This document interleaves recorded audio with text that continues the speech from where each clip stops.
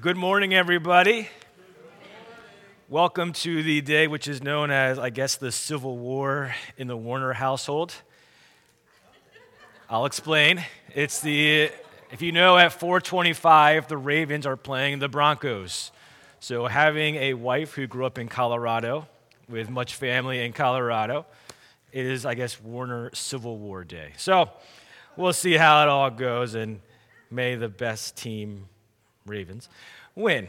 So, good morning, everybody. As I said, it's wonderful to be with you this morning here. We're continuing our series. If you haven't been with us, remember we are in a series called Growing in Christ, and having messages that look at and understand, okay, as we go about our Christian lives, as we look to Scripture, how do we grow? Well, what is our Christian life all about?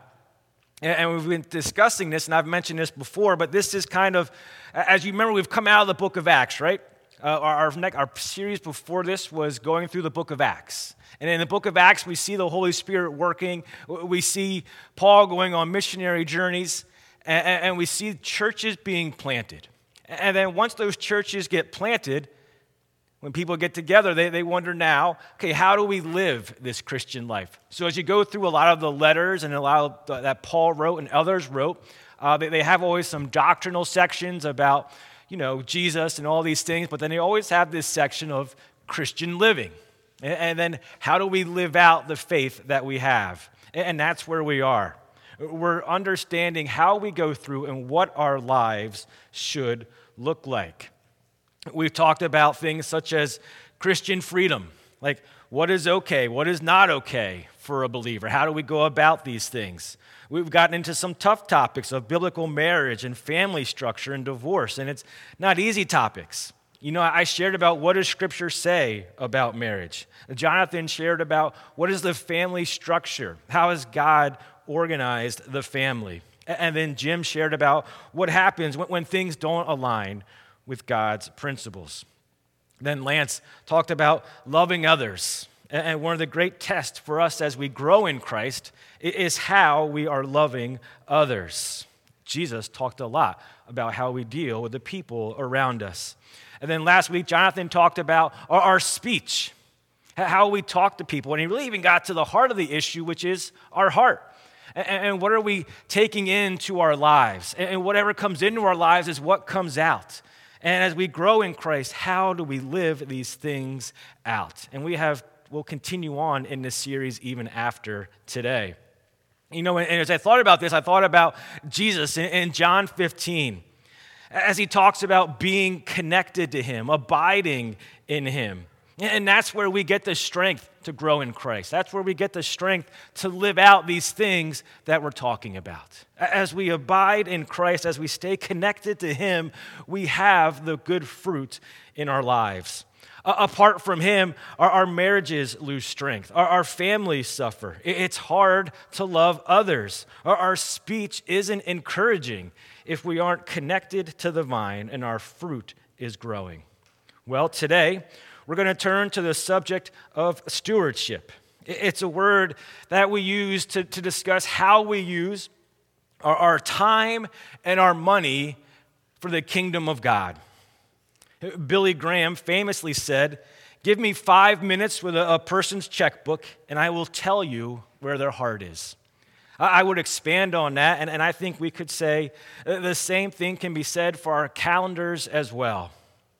So, this is our challenge today. So let's pray and see what God has for us today. Heavenly Father, we thank you for the opportunity to come and gather in your name, to sing songs of praise, to open up your word, to have fellowship and encouragement from other believers, Lord.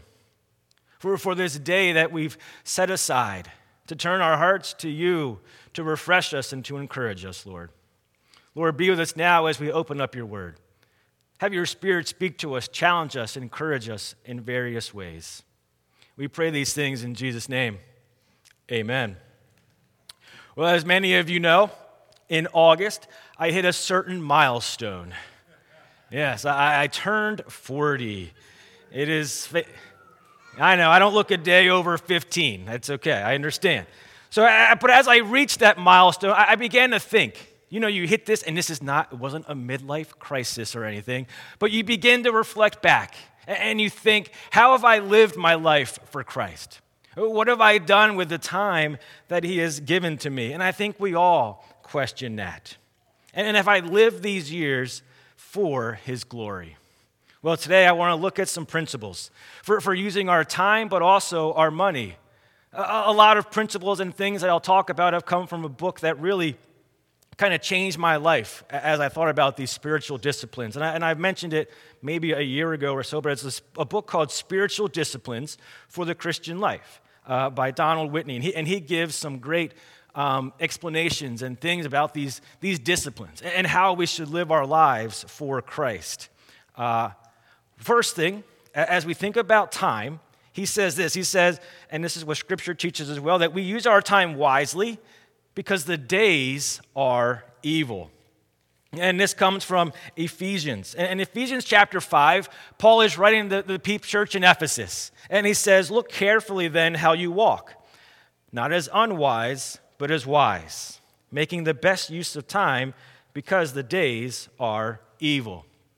In chapter 5, Paul is comparing a life of darkness and a life of living in the light, something that we see a lot in Scripture, or as this passage kind of mentions it, wise or unwise. He mentions being careful how we walk in our lives. We talk about walk a lot, and a walk is how we grow in Christ, how we follow the path that he has laid out for us. We are called to walk in a worthy manner, worthy that we've been called to. Paul then mentions that we need to make the best use of our time. Isn't that what everybody wants to do? How many times throughout your day or throughout your week do you say, man, I wish I just used my time better? Or maybe you're one of the lucky ones, and at the end of the day, you say, man, I just used my time awesome today. Anybody in that group? Everybody just is like, no, not at all. All right, well, we're going to get there, right? So, companies will spend millions of dollars, right, trying to be the most effective. And even like a documentary like McDonald's, as they were forming, they tried to get just the right pattern and the right plan to be most efficient. I'm not sure what's happened since then, but maybe they could go back. Anyways, that's for a separate thing. But of course, Paul in this passage is talking about us as believers. He's talking about us using our time. And why does he say it? He says because the days are evil. One of the best attacks the devil can use is to distract us from the things of God, of doing the things that God would have us to do. I mean, just think about it. We have cell phones that we carry around with us. They're 24/7 distractions.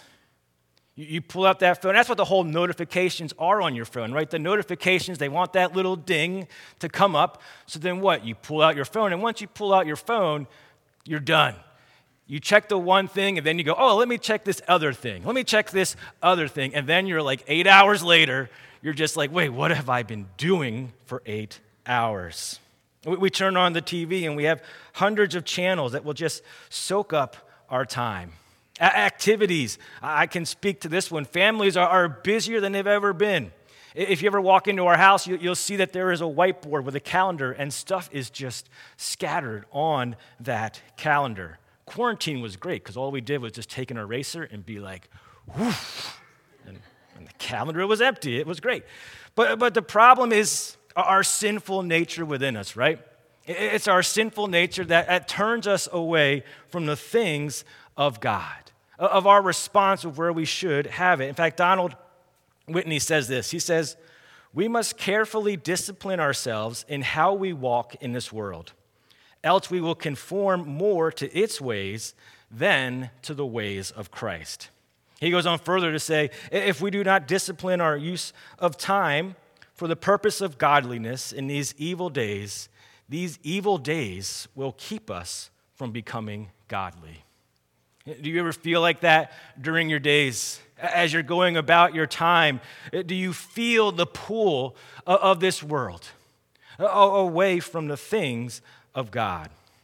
So what should we be doing? I think we reflect on the words of Colossians, of setting our minds on things above, setting our minds on the things that are important, to rid ourselves of this evil world that is trying to hinder our thinking. That, of course, can be hard all the time. Whether you're sitting at your desk at work, you're dealing with the stresses of the day, and remembering that the days are evil. But God has a calling for us, a call to live out the life that he's given to us in glory for him, to rid ourselves of this evil world and to focus on him. Often listening to scripture on the way to work, praying throughout the day, or one thing that we even talked about in our small group on Friday, this idea of memorizing scripture, of getting scripture into our lives so that throughout the day we can focus and think upon his word. So we use our time wisely because these days are evil, but we also use our time wisely, as James will say, because our time is short and it is passing. James 4:14 says, "What is your life? That you are here for a mist that appears for a little time and then it vanishes." Some translations in this will even say vapor. And we're approaching this time of the year, right, where temperatures start to drop. It gets colder outside. Where's Rob? And snow starts to appear. He hates it every time I mention snow during a message, so I'm going to say snow as much as I can. Snow, snow, snow. But and little kids, right? They come outside, and what do little kids start doing? They go this, right? Probably not the most COVID thing friendly to do anymore, but kids go outside and they see their breath. And when you see that breath, it's a little vapor, and then it's gone. It's there, they see, oh, I see my breath. They get so excited. But then it's gone in an instant. And that's what he's saying here is our lives are here and they're gone, just like that. That time is passing. It's there and it's gone. It quickly fades. And that's what makes time so valuable. It's valuable because it's limited. And some of you might know this, but I sometimes have an occasion to collect sporting cards, athletic cards, baseball cards, basketball cards. And sometimes when you open up those packs, you get these cards that they call common cards, one that are just, they make hundreds of them, thousands of them, and are not really worth anything. But every now and then you get like an insert card. They don't make as many of those. That's what gives them value. Those are the ones you hope to get because then you're set for life and you retire. I don't have any of those. I'm still here. Anyways, but we think of this and we look back, right? How many of us have always said this phrase, where has the time gone, right? Where does the time go? We only get 24 hours in a day. That's it. 24 hours to live out our lives. Now, I have some, and I know every time I pull out numbers, people get nervous because I have a tendency to not add things up correctly, or spell things correctly, or do a lot of things correctly. But I think all these numbers work out. I've tested it, and I've seen it. So, 24 hours in a day. Now, let's think about this. 8 hours of the day sleeping. Unless you're a teenager, then it's like 10, 14, 20, I don't know. However long they're sleeping these days. So 8 hours of sleeping. Then you get 8 hours of work. And I know these are averages. Maybe you're working 10 hours a day, 9 hours. Just bear with me, okay, people? Don't come up to me after this and make yourself sound almighty. So 8 hours of work. And then most studies will say that there's 4 hours of TV time. Now, again, these are just studies. Don't just go crazy on me. Get some response card. I only watch an hour of TV a day. Well, good for you. All right. So, and then the next thing is 3 hours and 43 minutes of average screen time. Now, I have pulled these together from various things, but I thought when it all added up so nicely, it was so cool. But that is basically, if you look at an average day, there it is. You sleep, you go to work, you watch TV, and you're on your phone. Does that describe anybody else's day? Now, the challenge is, well, I guess you do have like 15, 17 minutes there for God, I guess. You can put that in there. So there it is. But the question is, where are we fitting God into our daily lives? Where are we fitting him into the time that we have in our day?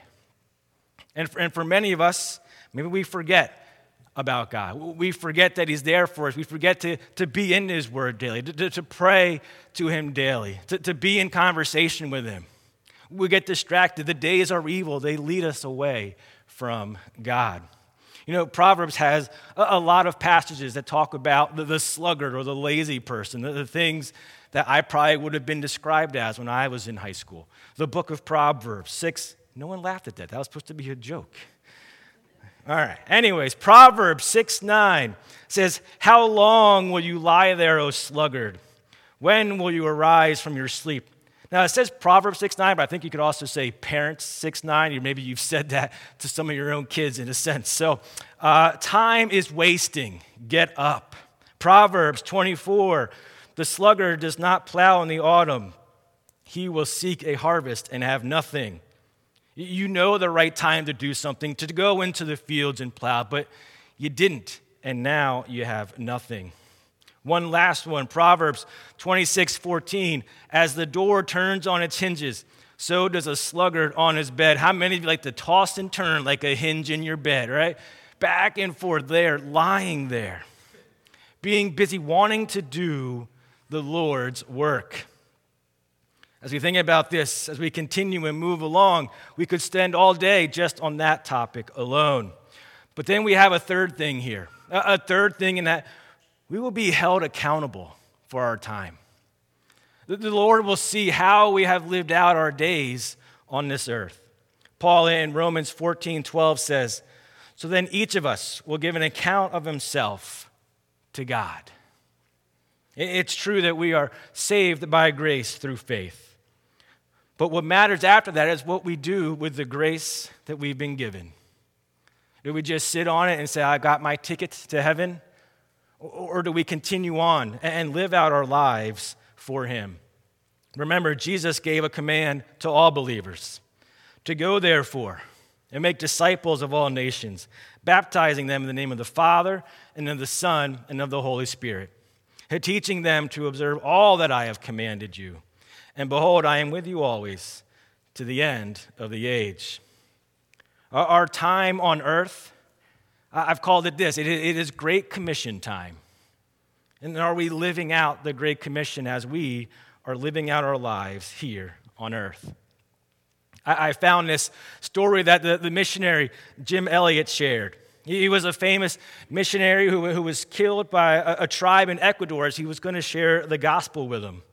But he shares a different moment of sharing the gospel. And he says this. He says, "Coming home, we stopped for a bite to eat and ran into a confused waitress.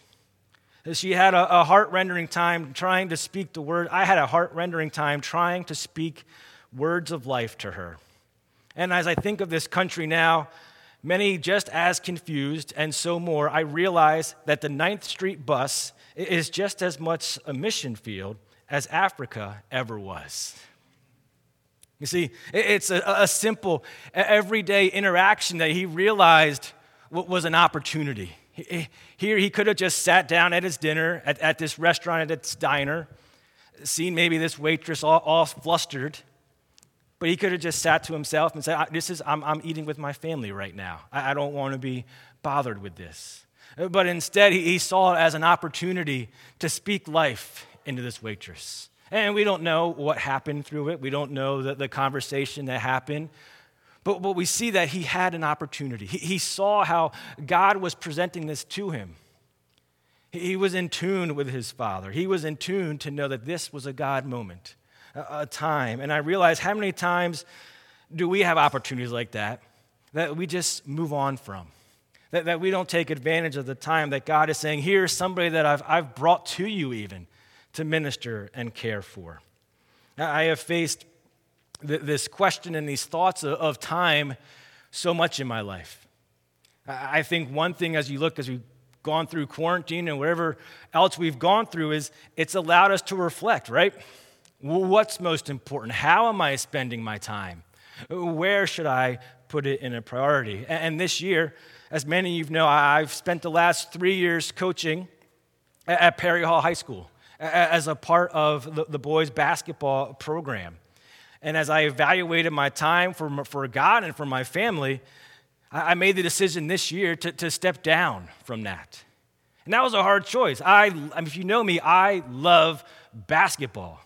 Basketball is my life. I loved being in the school there. But I stepped down because I realized other things were more important.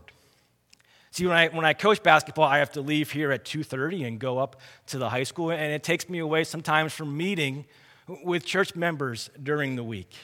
A lot of our games are on Friday night, and Friday night is our small group, and I didn't want to miss any of those times of meeting.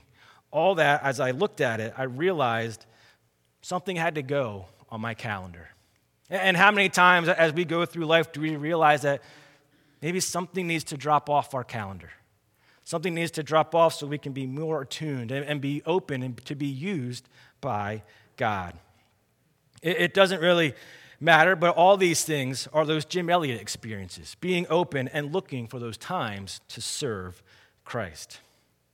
My calling is, how can we see Christ every day in the opportunities?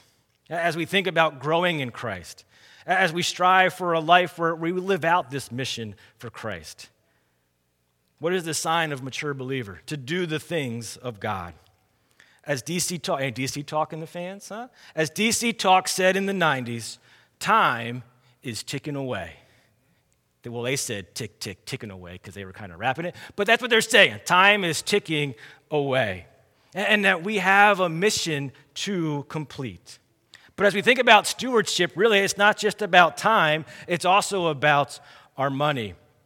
And I know this is the moment where we now pass and take a second offering.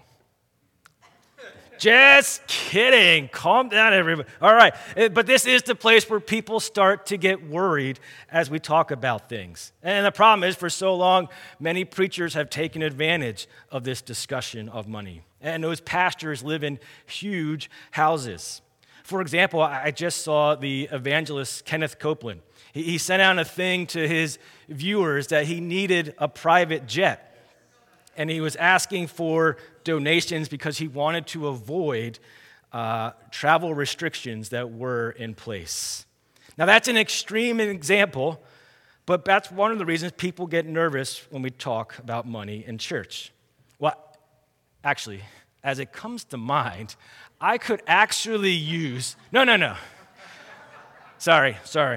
Getting off the point here. But we want to think about the money that we have and what we've been given and how to use it for God. And one of the first things that we need to understand is actually a point that Frank brought up in the 9 a.m. class. So I told him, hey, that's a little preview. So the first point is that everything is God's. Everything is His. This helps put us into proper perspective. We don't really own anything. Paul in 1 Corinthians 10, he's talking about this and he says, for the earth is the Lord's and the fullness of thereof. He actually is quoting from Psalm 24 there. And then God speaks in Exodus in chapter 19. He says, for all the earth is mine. And then lastly, from Job in chapter 41, he says, who has first given to me that I should repay him? Whatever is under the whole heaven is mine. Everything belongs to God. A better way for us to think about this is to think of us as managers of God's things. This is where we actually get the word stewardship from. It's this idea of being a steward, someone used as a caretaker of a property, a manager. And this is what we're doing with the things that God has given to us. We are caretakers, managing the blessings that we have. We own nothing. All is His. Well, let's think about this. Remember your house, right? We all call it our house. But unless you're actually the first person to live in it, somebody else before you called it their house as well. And then whenever you get up and move, someone's going to come in and they're going to call it their house as well. We are just taking these possessions and they are God's. But it's not just our possessions, it's our money as well. Prophet Haggai, how many times do you hear Haggai quoted in a message? Here we go. Haggai 2:4 says, the silver is mine, the gold is mine, declares the Lord of hosts. And this is where, as I was reading through Scripture and also through the book about disciplines, spiritual disciplines, Whitney makes a great quote about our money. He says this, he says, "So the question is not, how much of my money should I give to God, but rather, how much of God's money should I keep now?" Isn't that just a different way to look at it? As you're not giving, you're holding on to the God's blessings that he's given to you to use for someone else. The money is God's money. How does God want you to bless the people around you for what he's given to you? You know, I've shared many times about the job that I had before coming to faith, about working with Youth for Christ. And when you work with Youth for Christ, you're raising your own funds. And at the same time, it's a struggle, but so many times I saw the heart of people. I saw people who understood what we were doing and the mission we were trying to reach, of reaching lost kids, and what they did in their heart for giving. They wanted to be a part of the ministry and give. I can remember signing monthly just thank you notes. And many of the names on those notes still stick in my mind of those who supported us in ministry. They understood that all they had was the Lord's anyways. And as we think about all that being, we also realize that we see this, that we give as an act of worship. And as you read through the book of Philippians, you realize that the church in Philippi gave Paul a financial gift. They took up a collection for his ministry. He says this in Philippians 4:18. He says, "I have received full payment and more. I am well supplied, having received from Epaphroditus the gift you sent, a fragrant offering, a sacrifice acceptable and pleasing to God." Do you see how he describes their offering, their gift to him? He calls it a fragrant offering, a sacrifice, acceptable, pleasing to God.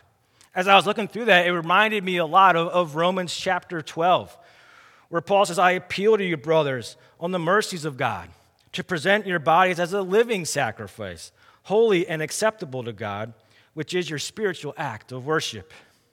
So in Romans, we see it as our lives living as a sacrifice to God. And then here we see in Philippians our gifts and offerings being supplied in worship to God. As you think about that fragrant offering, it takes us back to Exodus and to the Old Testament and to the sacrificial system. In Exodus 29, it says, "And burn the whole ram on the altar. It is a pleasing aroma to the Lord." It is a pleasing aroma, a food offering to the Lord. We had a fire at our house, not a fire, a backyard bonfire at our backyard. Our house didn't burn down, don't worry. And you know, as you're at a fire, you kind of get that smell of a fire. Everybody loves that campfire smell. Everybody loves that. Gets on your clothes and you smell it the next day and everything. All that great smell. And what it's saying here, as they put the animal on the sacrifice and as they burn the animal and as the smell goes up, it is a fragrant offering. It is a pleasing sacrifice to God. And it says your giving is that. It is a fragrant offering. It is a sacrifice to God. It is an act of worship to Christ. It is a sacrifice. And a sacrifice, it's a cost, right? A sacrifice is something that cost us. They had to set something aside. Now, it's important to note this as a kind of a parenthesis in this idea of giving, but Scripture does point out the importance of providing for our families first. And in 1 Timothy 5:8, it says this, "But if anyone does not provide for his relatives, and especially for members of his household, he has denied the faith, and he is worse than an unbeliever." Those are some pretty harsh words as we think about the care that we are to have for our families. But then as we think about the people in Philippi, they sacrificed what could have been used for their own to help the ministry of Paul. Think again back to the Old Testament. They had to provide a bull, a cow, a goat, or a sheep, all these various animals that they brought for their sacrifice. These animals could have been used to feed their families, to help provide for their families, but they provided these as sacrifice to the Lord.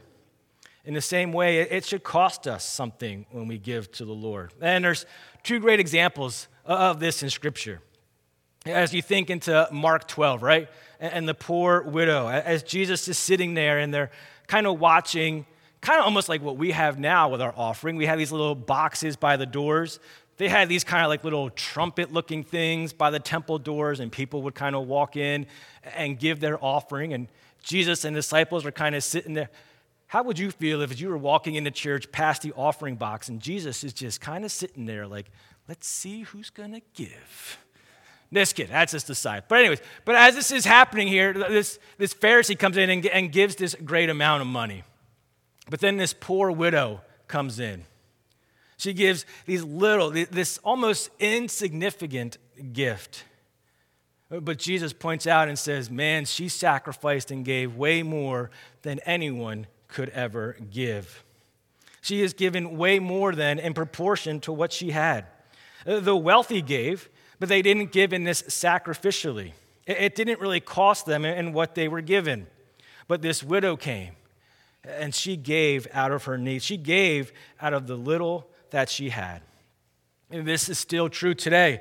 Research shows that the more people make, the less they actually give to church. Paul writes about this same idea in 2 Corinthians 8. In verses 1 through 5, he writes these words. He says, I want you to know, brothers, about the grace of God that has been given among the churches of Macedonia. For in a severe test of affliction, their abundance of joy and their extreme poverty have overflowed in a wealth of generosity on their part. For they gave according to their means, as I can testify, and beyond their means of their own accord, begging us earnestly for the favor of taking part in the relief of the saints.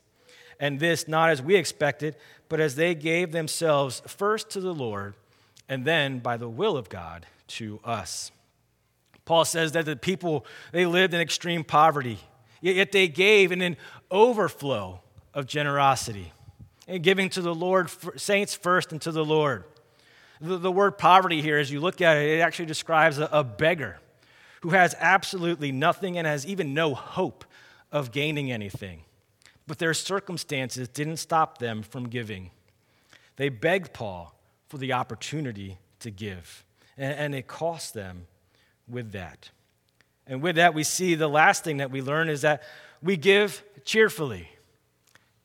We give in a way, and everybody kind of has heard this verse if you've been in church long enough. It's 2 Corinthians 9:7. Each one must give as he has decided in his heart, not reluctantly or under compulsion, for God loves a cheerful giver. We aren't sad when we give. That poor widow or the people of Macedonia, they didn't feel sad when they give. They were excited to give. God gives us the opportunity to take part in the mission that he has for us. See, it's not like paying a bill. You get these bills in the mail, whatever it is, and you're like, oh, another bill. Churches, we're not sending bills out to people. It is this idea of giving to the mission that we have within God's purposes. As I mentioned with Youth for Christ, people were excited. People wanted to give to help us to reach lost teenagers. And God wants to use us to further his kingdom. It's been a journey for us today as we think on this idea of stewardship, this idea of our time and our money. And then as we consider growing in Christ and becoming a mature believer, these are thoughts and the actions that we should have as we grow in Christ. To think about how we use our time, to think about how we use our money, all of that really to better the kingdom of God. We understand that these days are evil, that we need to continue in his mission, that time is short and passing and we need to use it wisely, that we will be held accountable for how we use our time and the things that we do for the Lord. And then we realize that everything is God's, that everything belongs to him. And then we see that we give as an act of sacrifice and worship. And then we give cheerfully to the work that the Lord is doing. I want to invite the worship team back on stage as we get ready to end for today, but I want us to still focus on a few things. I want to focus on the things that we do. Well, why do we use our time and money? It's because of what God has done for us. The fact that he has given us his best. He has given us his son. That we were lost sinners. with no hope of salvation. But Christ came to this earth, and he lived the perfect life. He died on the cross, the death of a criminal, a death that we deserve because of our sins. But he rose again from the dead to show his power over death. And to those who have faith and to those who believe comes eternal life.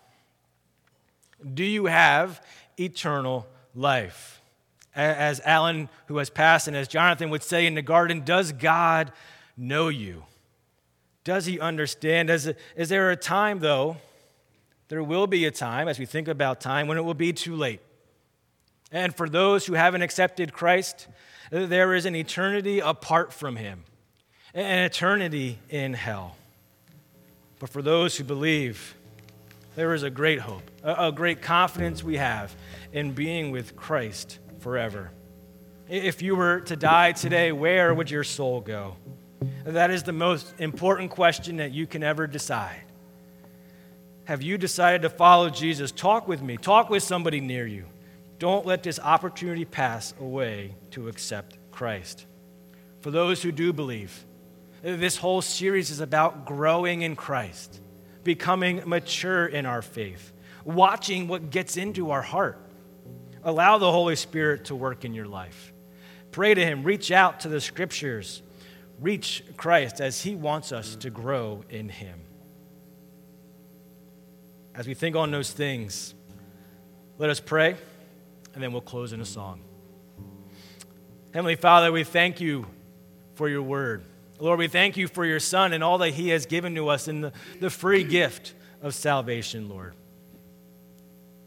Lord, as we think about now how we use our time and our money most wisely, not in ways which will please and honor us, but in ways which will please and honor you, Lord. Help us to grow and be more mature in our faith, Lord. We pray these things in Jesus' name. Amen.